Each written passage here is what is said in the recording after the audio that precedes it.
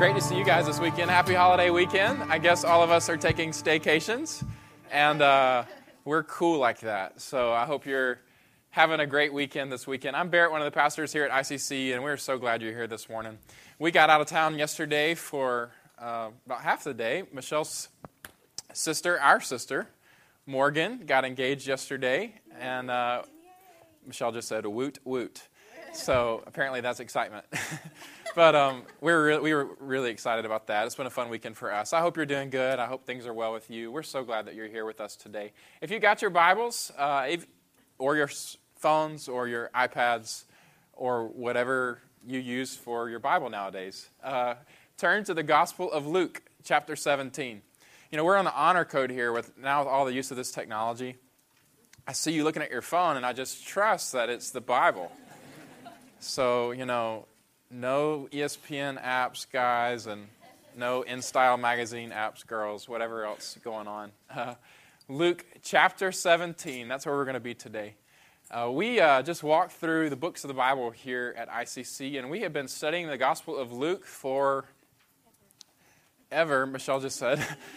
We've been in here over a year, and it has been awesome. And we are just walking through the Gospel of Luke slowly, looking at the heart of God, looking at who He is, looking at the person of Jesus and what He says about us, what He says about Himself, what He says about what it looks like to relate to Him and what it looks like to be in right relationship with Him. And He is wonderful. Amen. I pray more than anything else that I hope for you today. I want you to know God. He made you. He made you with the capacity to know Him. And in fact, this life is not right until you know Him. And I pray more than anything else for you today that you have a true relationship with God. He desires you.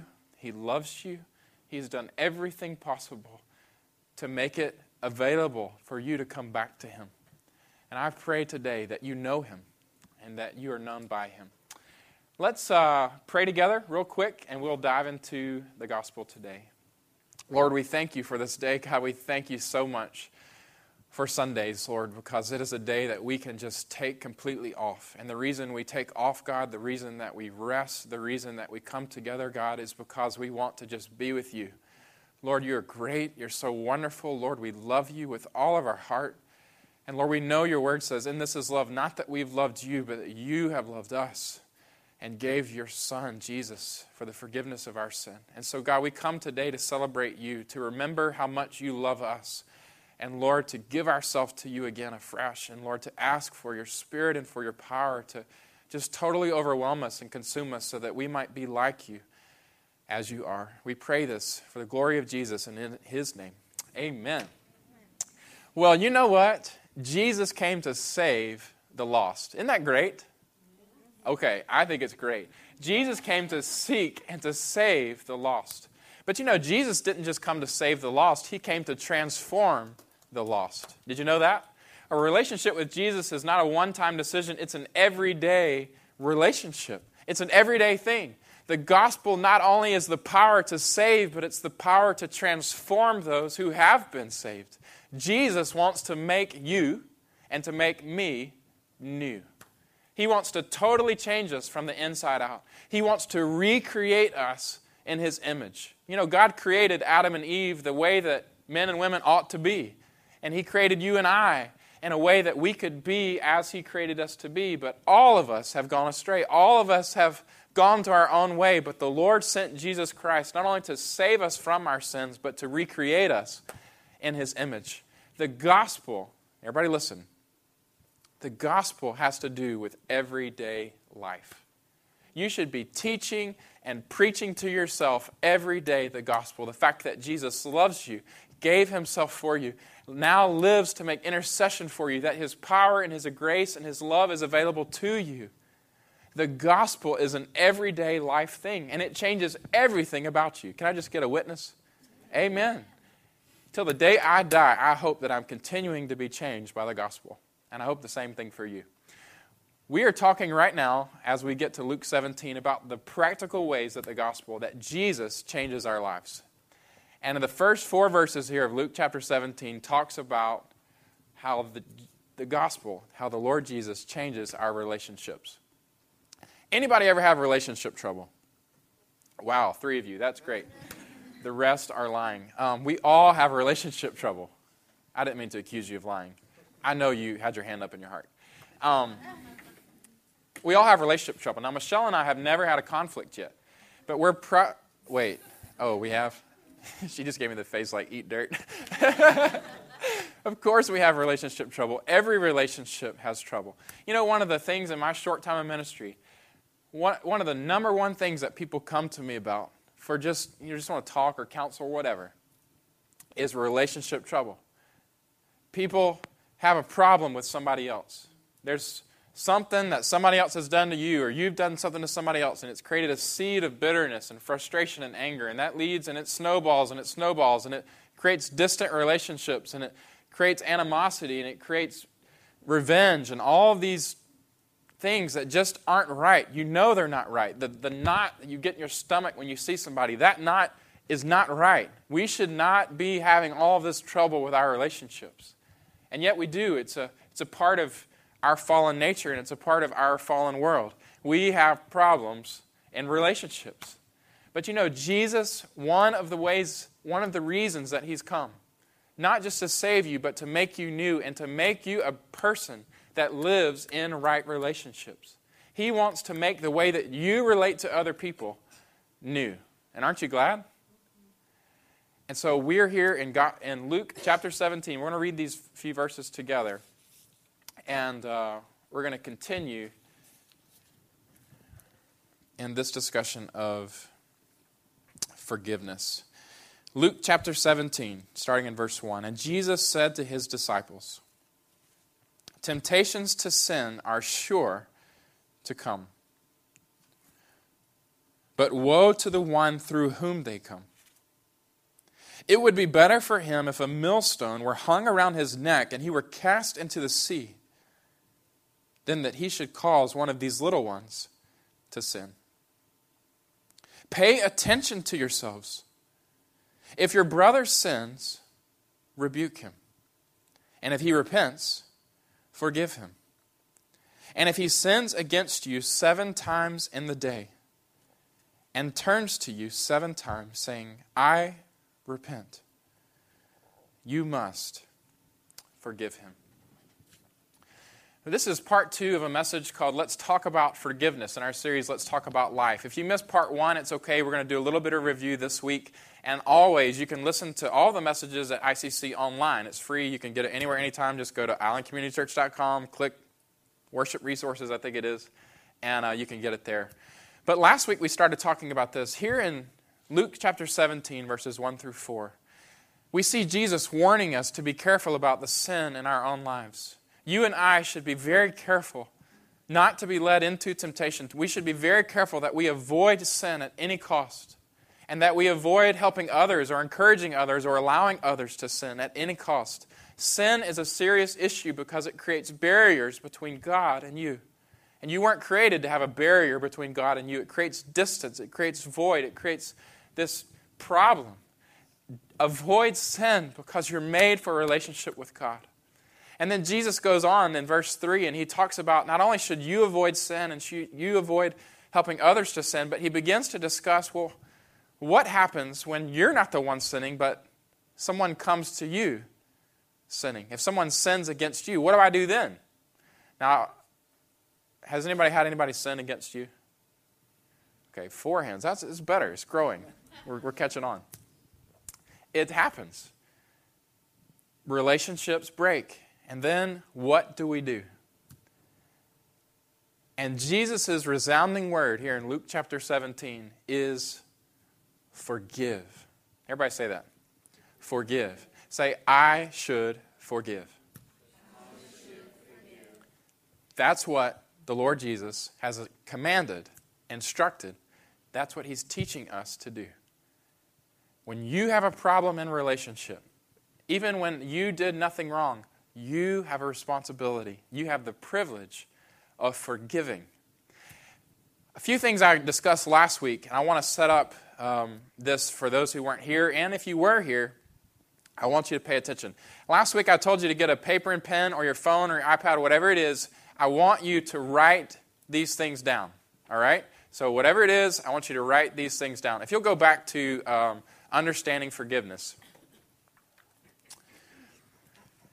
The first thing that I told you last week, before you can understand what Jesus is teaching here, is you have to know what forgiveness is. And to know what forgiveness is, you have to know what sin is. And the Bible teaches very clearly that sin is debt. The Lord's Prayer models this for us. Forgive us our debts as we forgive our debtors.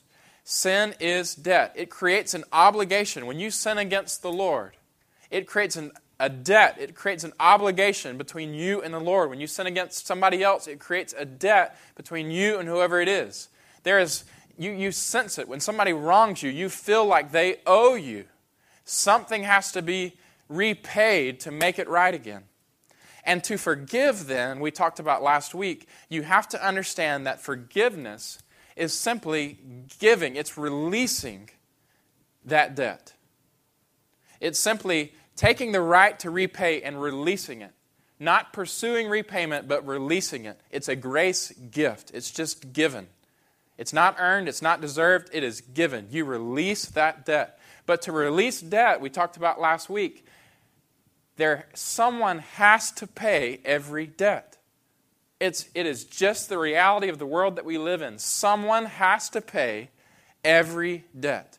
And so in order to release debt, instead of you taking vengeance on the person that caused you harm and trying to make them repay, you absorb. It's voluntary suffering. You absorb that debt yourself. You take it on yourself in order that they might be released of the debt owed you. Everybody tracking with me?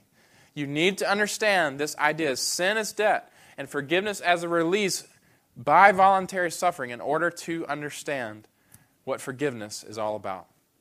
I started walking through a process last week. If you ever came to me for biblical advice in relationships, this is the process that I would take you through. And so we're just walking through this together, what the Bible teaches on forgiveness, what Jesus is teaching here in Luke 17:3 about forgiveness. I want you to see this process. We covered steps 1 through 4 last week. I'll review them real quick, and then we will land on the second half. The first step I told you last week, everybody say this with me, love your forgiveness. The foundation for being able to live in open-handed forgiveness and reconciliation toward all is to understand that this is how God relates to you. If you're not here, if you've never understood and never accepted and never believed in the forgiveness that God offers you, you will never be able to do any of the other steps in this process, at least not with a pure heart and a Holy Spirit-empowered motivation and enablement. You just will not be able to do it. You have to understand the enormity of your sin debt with God. The Bible says that all have sinned, all have fallen short of the glory of God. You have a debt with God, and every single person in this world senses it. You haven't done what God wanted you to do. You have wronged Him. You have turned away from Him. You haven't lived the way that He desires for you to live. And thus you have a sin debt with God. But the great news of the gospel is that Jesus Christ came in love to be able to release you from your sin debt and bring you back into right relationship with God. And the only way it was possible for Him to do that was to absorb that debt on Himself. He suffered. He was killed. He was tortured. He was bruised. He bled out to death to take on your debt and mine. So that by absorbing your debt and mine, there might be the opportunity for God to release that debt from you and bring you back into right relationship with Him. Praise God. Amen? You have to love the Lord. This is who God is. He's a forgiver. He makes relationships right, and He does it by taking on the suffering Himself in order to release you. And when you believe on the name of the Lord Jesus Christ, the Bible says that you will be saved. You will be brought back into right relationship with Him.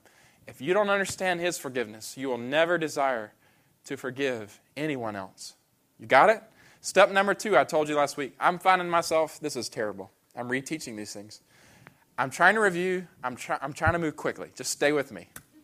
Step 2, I told you last week, was long for restoration. Ephesians 4 talks about how we are one in the body. We should want to be one with every other person. Reconciliation starts with a desire. You have to have a desire to be right with other people. Some of us go around and we enjoy being at odds with other people. We almost create fights to just play the game, create problems in order to solve them. That's not the mark of a Christian. The Christian wants to live in unity with every other person. As far as it depends on you, you should long to be one with other people. Never give up on any relationship. Pursue it until it's right. Step 3, lead in reconciliation. I told you last week that the Bible places responsibility on who? Me and you. No matter if you're the one sinning or you're the one being sinned against, you are always to lead in reconciliation. You take the first initiative as God has taken the first initiative in you. Romans 5:8, while we were yet sinners, Christ died for us. Thus, your responsibility as you understand and reflect the grace of God is while others may be in sin, you always take the first initiative to make things right as far as it depends on you. Step number 4 I told you last week was this. When you go to the person and you finally get there, the first thing you do is not point your finger, yell, blame, accuse, scream, cry, whatever. First thing you do is listen and repent. You listen and repent. You have to acknowledge that there is some percentage, whether it's 1% or 100%, there is some percentage of wrong in this relationship that was caused by you. Acknowledge that. Take that on.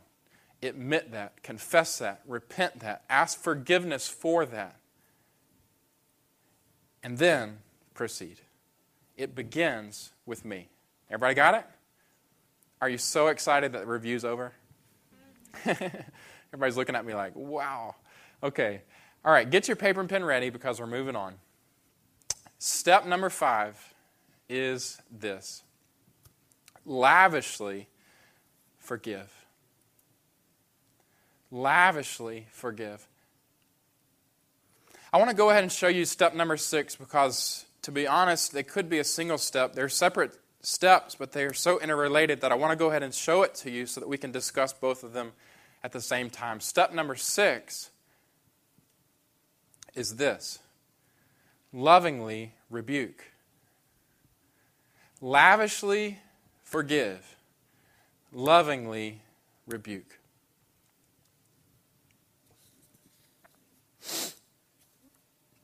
Jesus calls us here in Luke chapter 17, verse 3, to practice 2 things. Let's read that verse one more time.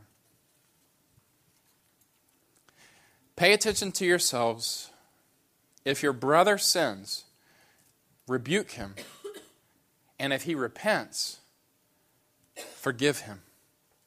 And if he sins against you 7 times in the day, and turns to you 7 times saying, I repent, you must forgive him. You see these 2 things represented here in the single command. Forgiveness, lavishly forgive, lovingly rebuke. And it's not just here, it's all throughout the whole Bible. You are to practice both inner forgiveness and outward rebuke as you seek to make relationships right. We're going to talk about the interplay of these. Now, the first question I often get is, well, Luke chapter 17, verse 3 and 4 here says that they need to own up, man. They got to own up to their problems and their gross stuff, their sin, and then I'll forgive them. But until they own up and say, I'm sorry, forget that mess. They can just be how they're going. They can stay in their trash. I'm not forgiving them. They ain't sorry. Now, who's ever thought that? Who here knows somebody else that's ever thought that? I still didn't get any hands. This is just not working today. And if you just take Luke chapter 17, verse 3 and 4, it does appear that way. He says, if they repent, then forgive them. So is then forgiveness dependent on their repentance? Well, absolutely, in the sense that if they repent, you should forgive them. But I also want to show you some other verses. Mark chapter 11, verse 25. Turn there with me real quick.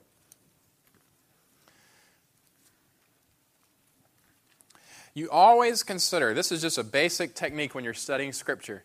Let Scripture answer the questions you have about Scripture. It's so great. See the complete teachings of Jesus in Scripture as you approach Scripture. And as you have questions about Scripture, let Scripture guide you. Mark chapter 11, verse 25. Here it says, when you stand praying, forgive if you have anything against anyone, so that your Father also, who is in heaven, may forgive you your trespasses. Here we have a guy just standing here in worship. He's standing here praying. And the command of the Lord here is that if you have something against anyone, if there's a problem between you and anybody else, forgive.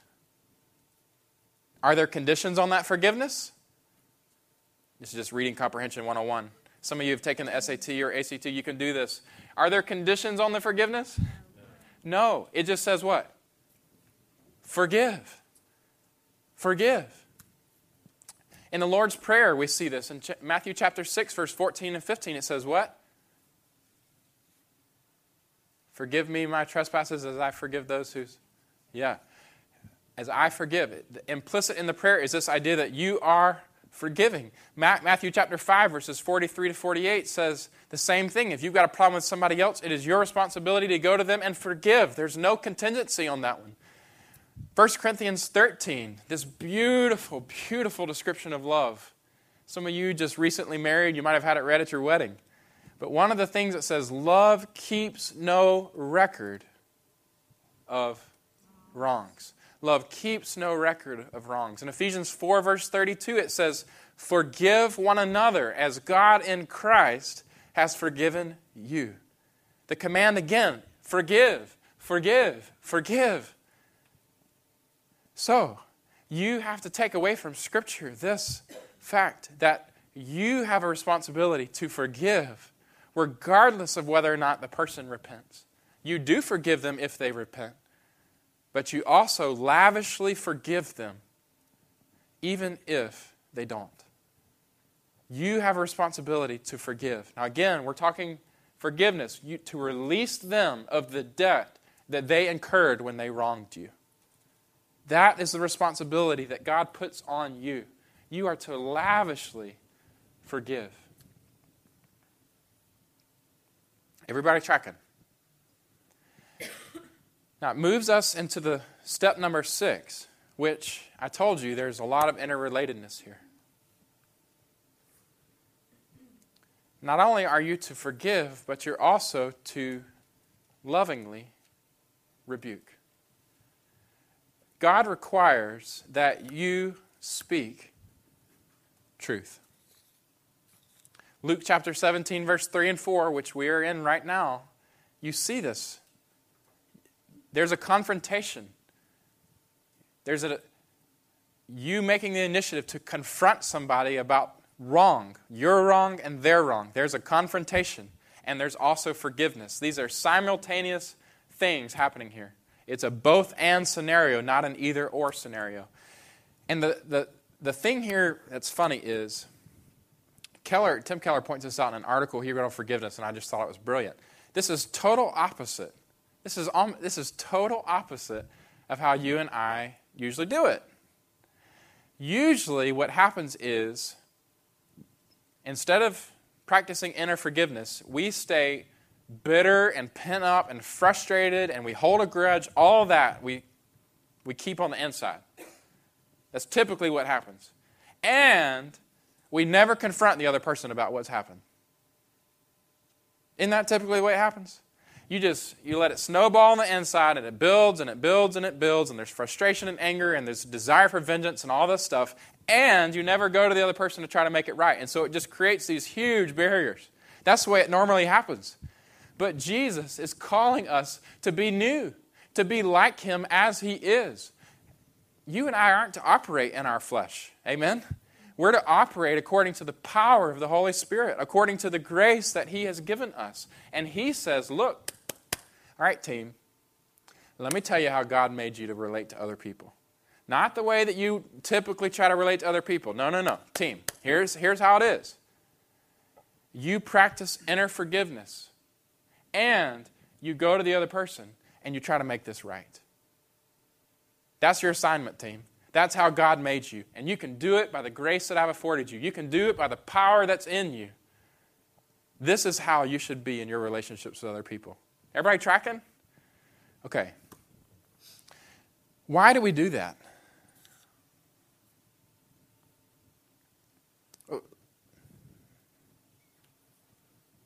Why do we confront other people as well as forgive them? Well, you understand, first of all, how they're related. You need to forgive in order to confront. So that when you confront, you can do it without trying to abuse the other person. You can do it with a motive for the glory of God and not vengeance to yourself. You can do it in a way that is loving and kind and gentle. You need to be at a place of forgiveness within before you go to the other person to confront. Regardless of their response, you are forgiving them. Your attitude is one of forgiveness. You're not holding a gun in your hand when you go to them. You're holding an olive branch. Tracking? It's hugely, hugely, hugely important. You shouldn't stay bitter, like the little girl who got in trouble with her parents, and they set up a little table in the corner for her to eat. And they heard her start praying, and she said, "Thank you, God, for preparing a table before me in the presence of my enemies." Don't do that, all right? You shouldn't stay bitter. You should be ready. You should have an attitude of forgiveness as you approach those who have offended you. Oh, my goodness. That was me as a kid. I just see it. But you should also confront. You should also be ready to rebuke. And I am a non-confrontational person. Who else is non-confrontational here? Yeah, okay, I got a lot of hands on that. I am totally non-confrontational. I get knots in my stomach. Just anytime I have to confront anybody. And it's part of leadership. And God's gracing me with the gift of being able to confront more in love. It's just part of my learning. And it's part of your learning. Because God calls us here to be confrontive. But to be confrontive in love. And in fact, the reason that you must confront is because of love. I want you to write that somewhere on your thing. But the motivations for this. Why do we do this? The main motivation for this is love.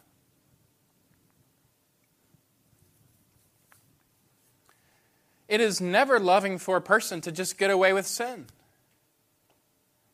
It's not loving to them because it allows them to stay in the sin, the yuck, the gross that they are with no consequence, with no one ever calling them out for it. That's not loving to them.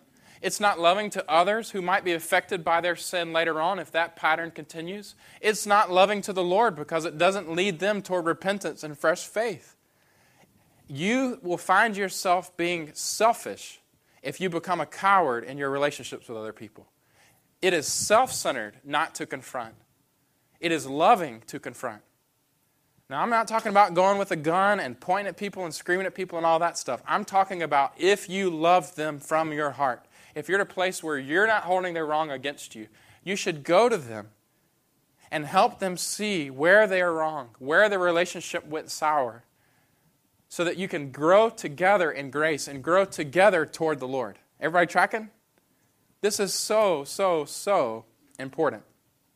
The second reason why you do, by the way, this is all over Scripture. All over Scripture, that you go to them and you confront them. Whether it's your responsibility or not, you have the responsibility to confront. Second reason, first one is love. The second one is justice. You can write that one down. In the way that the Lord has chosen to forgive us, He has ensured that justice is honored. In the way that Christ died for sin, offered forgiveness, taking on the debt on Himself, offering forgiveness for us. Romans chapter 3 says that Christ had to die so that God could be just and forgiving in the same act. Y'all see that? When you look at Christ dying, you see that sin is costly. It has effect. It has consequence. Christ had to die. But you also see that Christ was glad to die. On the cross, you see justice, but you also see forgiveness available for all. But for you to forgive, what must you do?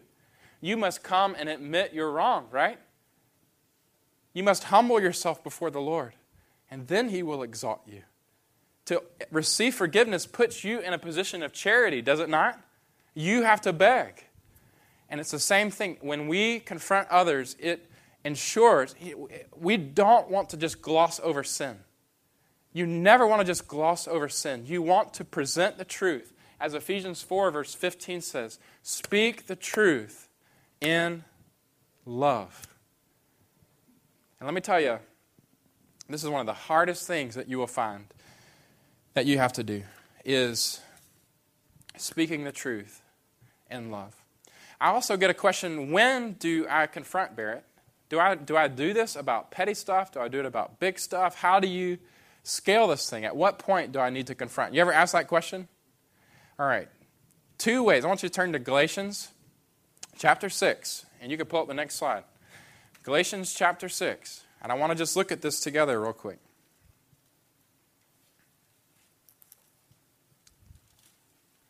Verses 1 through 5.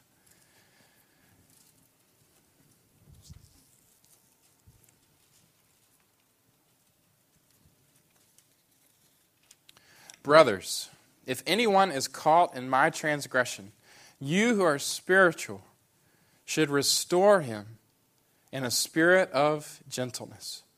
Keep watch on yourself, lest you too be tempted. Bear one another's burdens, and so fulfill the law of Christ. For if anyone thinks he is something when he is nothing, he deceives himself. But let each one test his own work, and then his reason to boast will be in himself alone and not his neighbor. For each will have to bear his own load. One who is taught the word must share all good things with the one who teaches. There's 2 things that is pointed out for us here in Galatians chapter 6. When should we confront? Well, first of all, you should confront when relationships are damaged. When your sin or someone else's sin is keeping you at odds with one another. You should you can know with certainty. You should always take the initiative to make it right with them. When it's creating the slightest odds with anybody, I mean this, if it is putting distance between you and somebody else, you can know that the Lord wants you to take steps to make that relationship right again. And that's always going to involve some type of loving confrontation.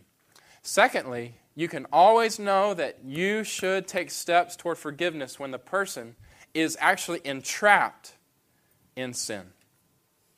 Now, I personally believe that some of us need to be a little bit more spiritually mature in our relationships. And what I mean by this is sometimes there are some of us who get so offended at the smallest of little things that anybody else does. And that is a way to just constantly be in relationship trouble. If that's you in your marriage, where you just, if he puts the fork in with the tongs up in the dishwasher and you want it tongs down, and that's ruining your day, you need to get over it. If you put the toilet paper on the wrong way or whatever those little things are, you just need to get over it. All right? The other thing you need to get over is if somebody did something to you, and look, people have bad days. Amen? You have bad days. Amen? Look, the way I drove to church this morning, somebody might have been offended. I was in a hurry. It might have just been a bad day. I didn't drive sinfully to church, all right? Your pastor's fine. I'm just using an example. I'm just saying that sometimes you get bad days, and sometimes you don't mean to hurt other people, but you gloss by them, and it's just a bad day. Well, don't consider those bad day moments. Don't ascribe that to their character. Don't say, well, they maliciously tried to hurt me and this blah, blah, blah. Just acknowledge that you're sinful, they're sinful, we all have bad days. Sometimes just mess happens, all right? But if you see that this sin is a pattern of behavior and it's actually entrapping them, where it's not just a one bad day kind of thing, but it's a perpetual thing that they're getting into, that they're enslaved by, that they're entrapped by, you have a responsibility as their brother and sister, one who loves them and cares about them, to go and confront them about that. Because you want to bring them into a place where they're in right relationship with the Lord and a right relationship with you. Everybody with me? That's when you do it. Those 2 things. Now, the third question is, how do you do it?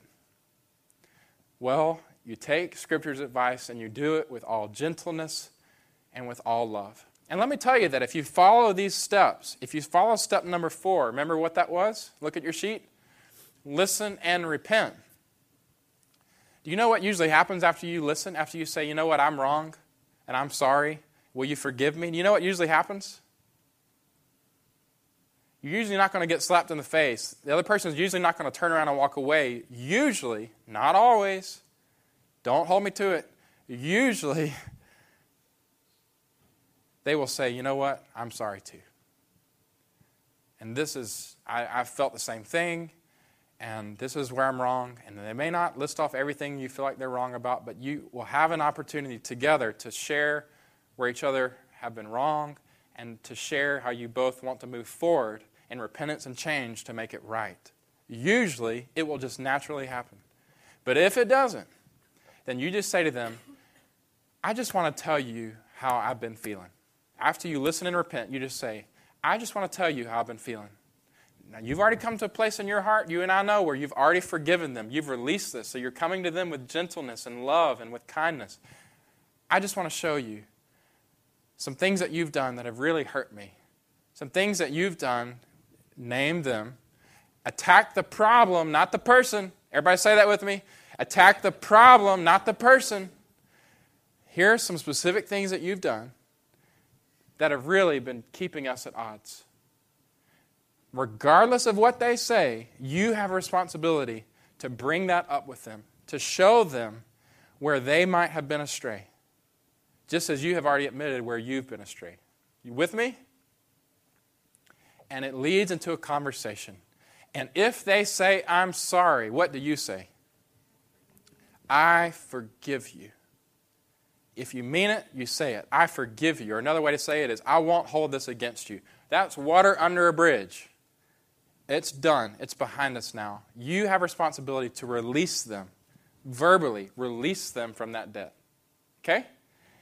Step number 7.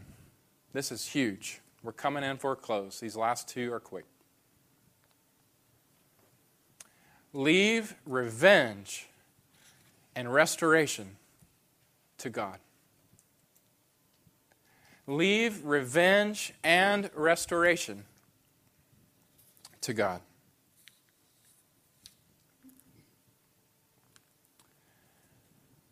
Romans 12 is such a beautiful exposition.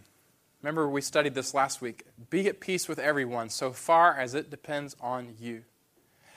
And it talks about this, that justice is the Lord's. It is for whose to repay?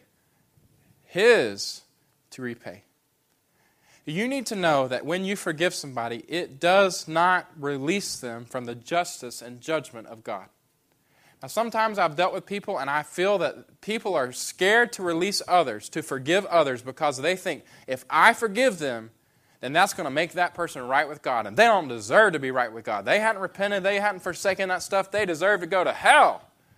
Now, I'm serious. I've dealt with that. People just feel so angry and bitter and frustrated that they really want that person to be judged eternally by God, because they just can't imagine anything that they deserved more. And so they keep back from forgiving because they don't want God to forgive. Listen, you ain't in the place of God. Amen? You are not God. And are you omniscient? Last time I checked, you didn't have everything in this world going through your head right now. You don't know everything going on right now. You don't have every possible idea of what happened in every single situation and every single motive and every single thought and every single action. You are not God. And therefore, you cannot justly repay anybody. Amen? You cannot do it. Justice is the Lord's. It is for Him to repay. You forgive as far as it depends on you, and then you leave the rest to God. You leave revenge and restoration to God. Tracking with me. It is the Lord's doing. Just because you release doesn't put them out of the justice of God. They've still got to deal with God. And you want them to deal with God. You desire that, but that is not for you. Secondly, you need to leave restoration to God. And I get this question a lot. People say, well, Barrett, if they don't repent and if they don't admit wrongdoing, how am I ever going to get over this? If I sit with them and I pour out my heart and I tell them how wrong they've been and they just turn around and they are so prideful and they never admit that they did anything to hurt me, and I've got all these deep wounds and these deep pains and these deep scars to deal with, How am I ever going to get past this?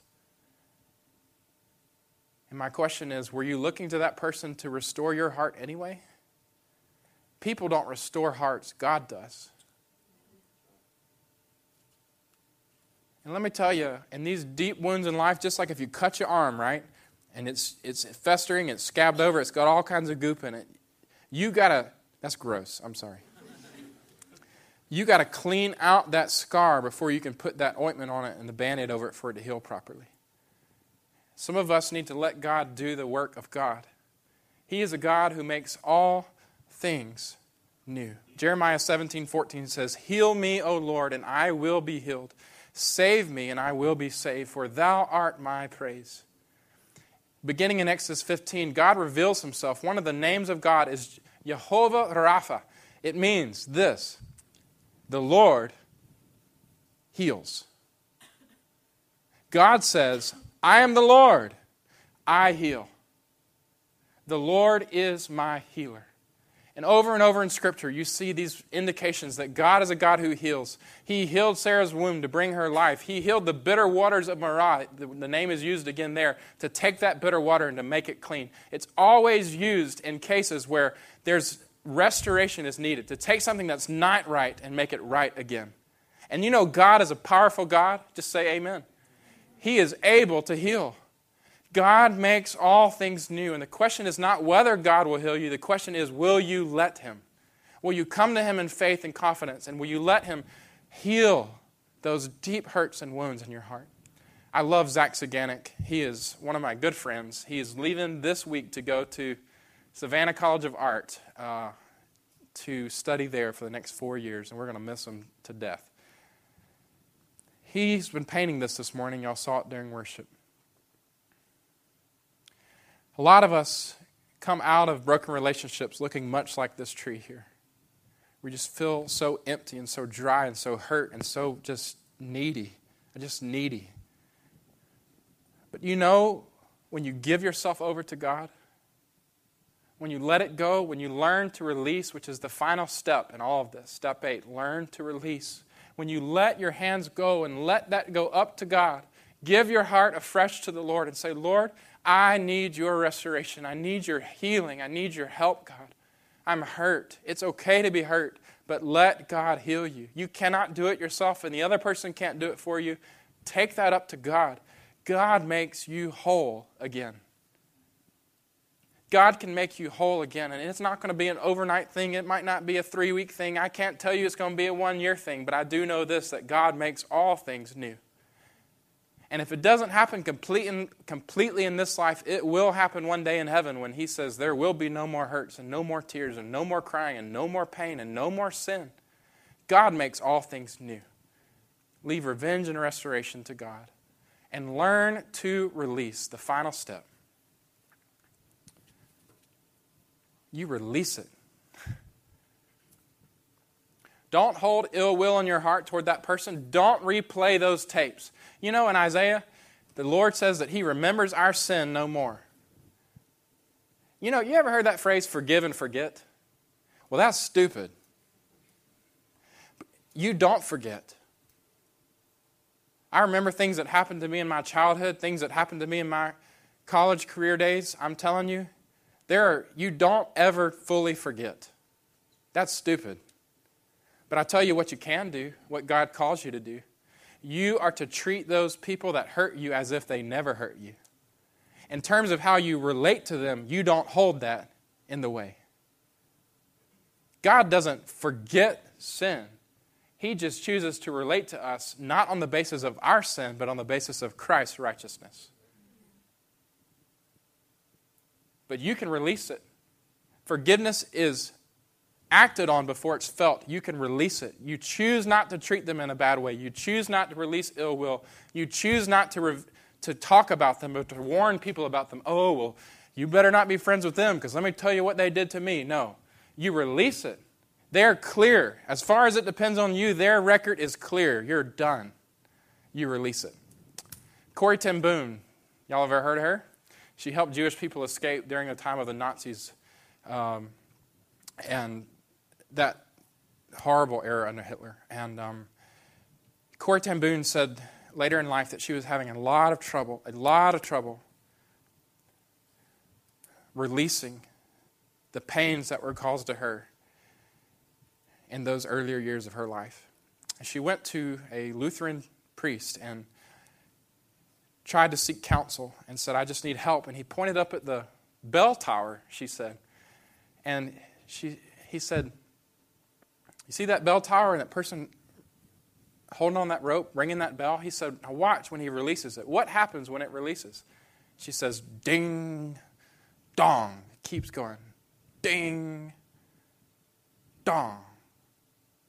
Ding. It slows. He says, she said, I felt like for a long time the problem in my heart that I was holding on to that rope and I kept pulling that bell. Every time the records came up in my mind and I kept replaying those tapes and I just kept it stirred. And every time that bell rang, it just got worse and worse. She said, but when I learned to finally let go of that rope, the pain was less and less and less and less. You learn to release. Amen? We're done. But my challenge to you today is this. First of all, I want to make sure that you are in right relationship with the Lord Jesus Christ. And let me tell you this, that God's forgiveness is wonderful. You have a debt with God, but God has chosen to do all that He could do to repay your debt when He sent Jesus to absorb your debt and mine, so that when you give yourself to Him, He can cancel that record of debt and give you His total righteousness. This is a promise to everyone who believes on the Lord Jesus, who calls on His name in faith. And if that is you today, all you do is just cry out to God. You give yourself to Him. You repent. You believe. He does the rest. Amen? Secondly, I challenge you that I want you to make sure that you are living right with every person in your life, as far as it depends on you. If there is any wrong between you and anybody else, today is the day that God is calling you to make that right. Today is the day He's calling you to take the steps, these biblical steps, to make that right with the other person. As far as it depends on you, you live peaceably with all. Are you willing today to repent of any wrong that you might have done? To listen, to repent, to go to them and to forgive, to lovingly confront, and then to let God do His work of restoration and release in you. Is that you today?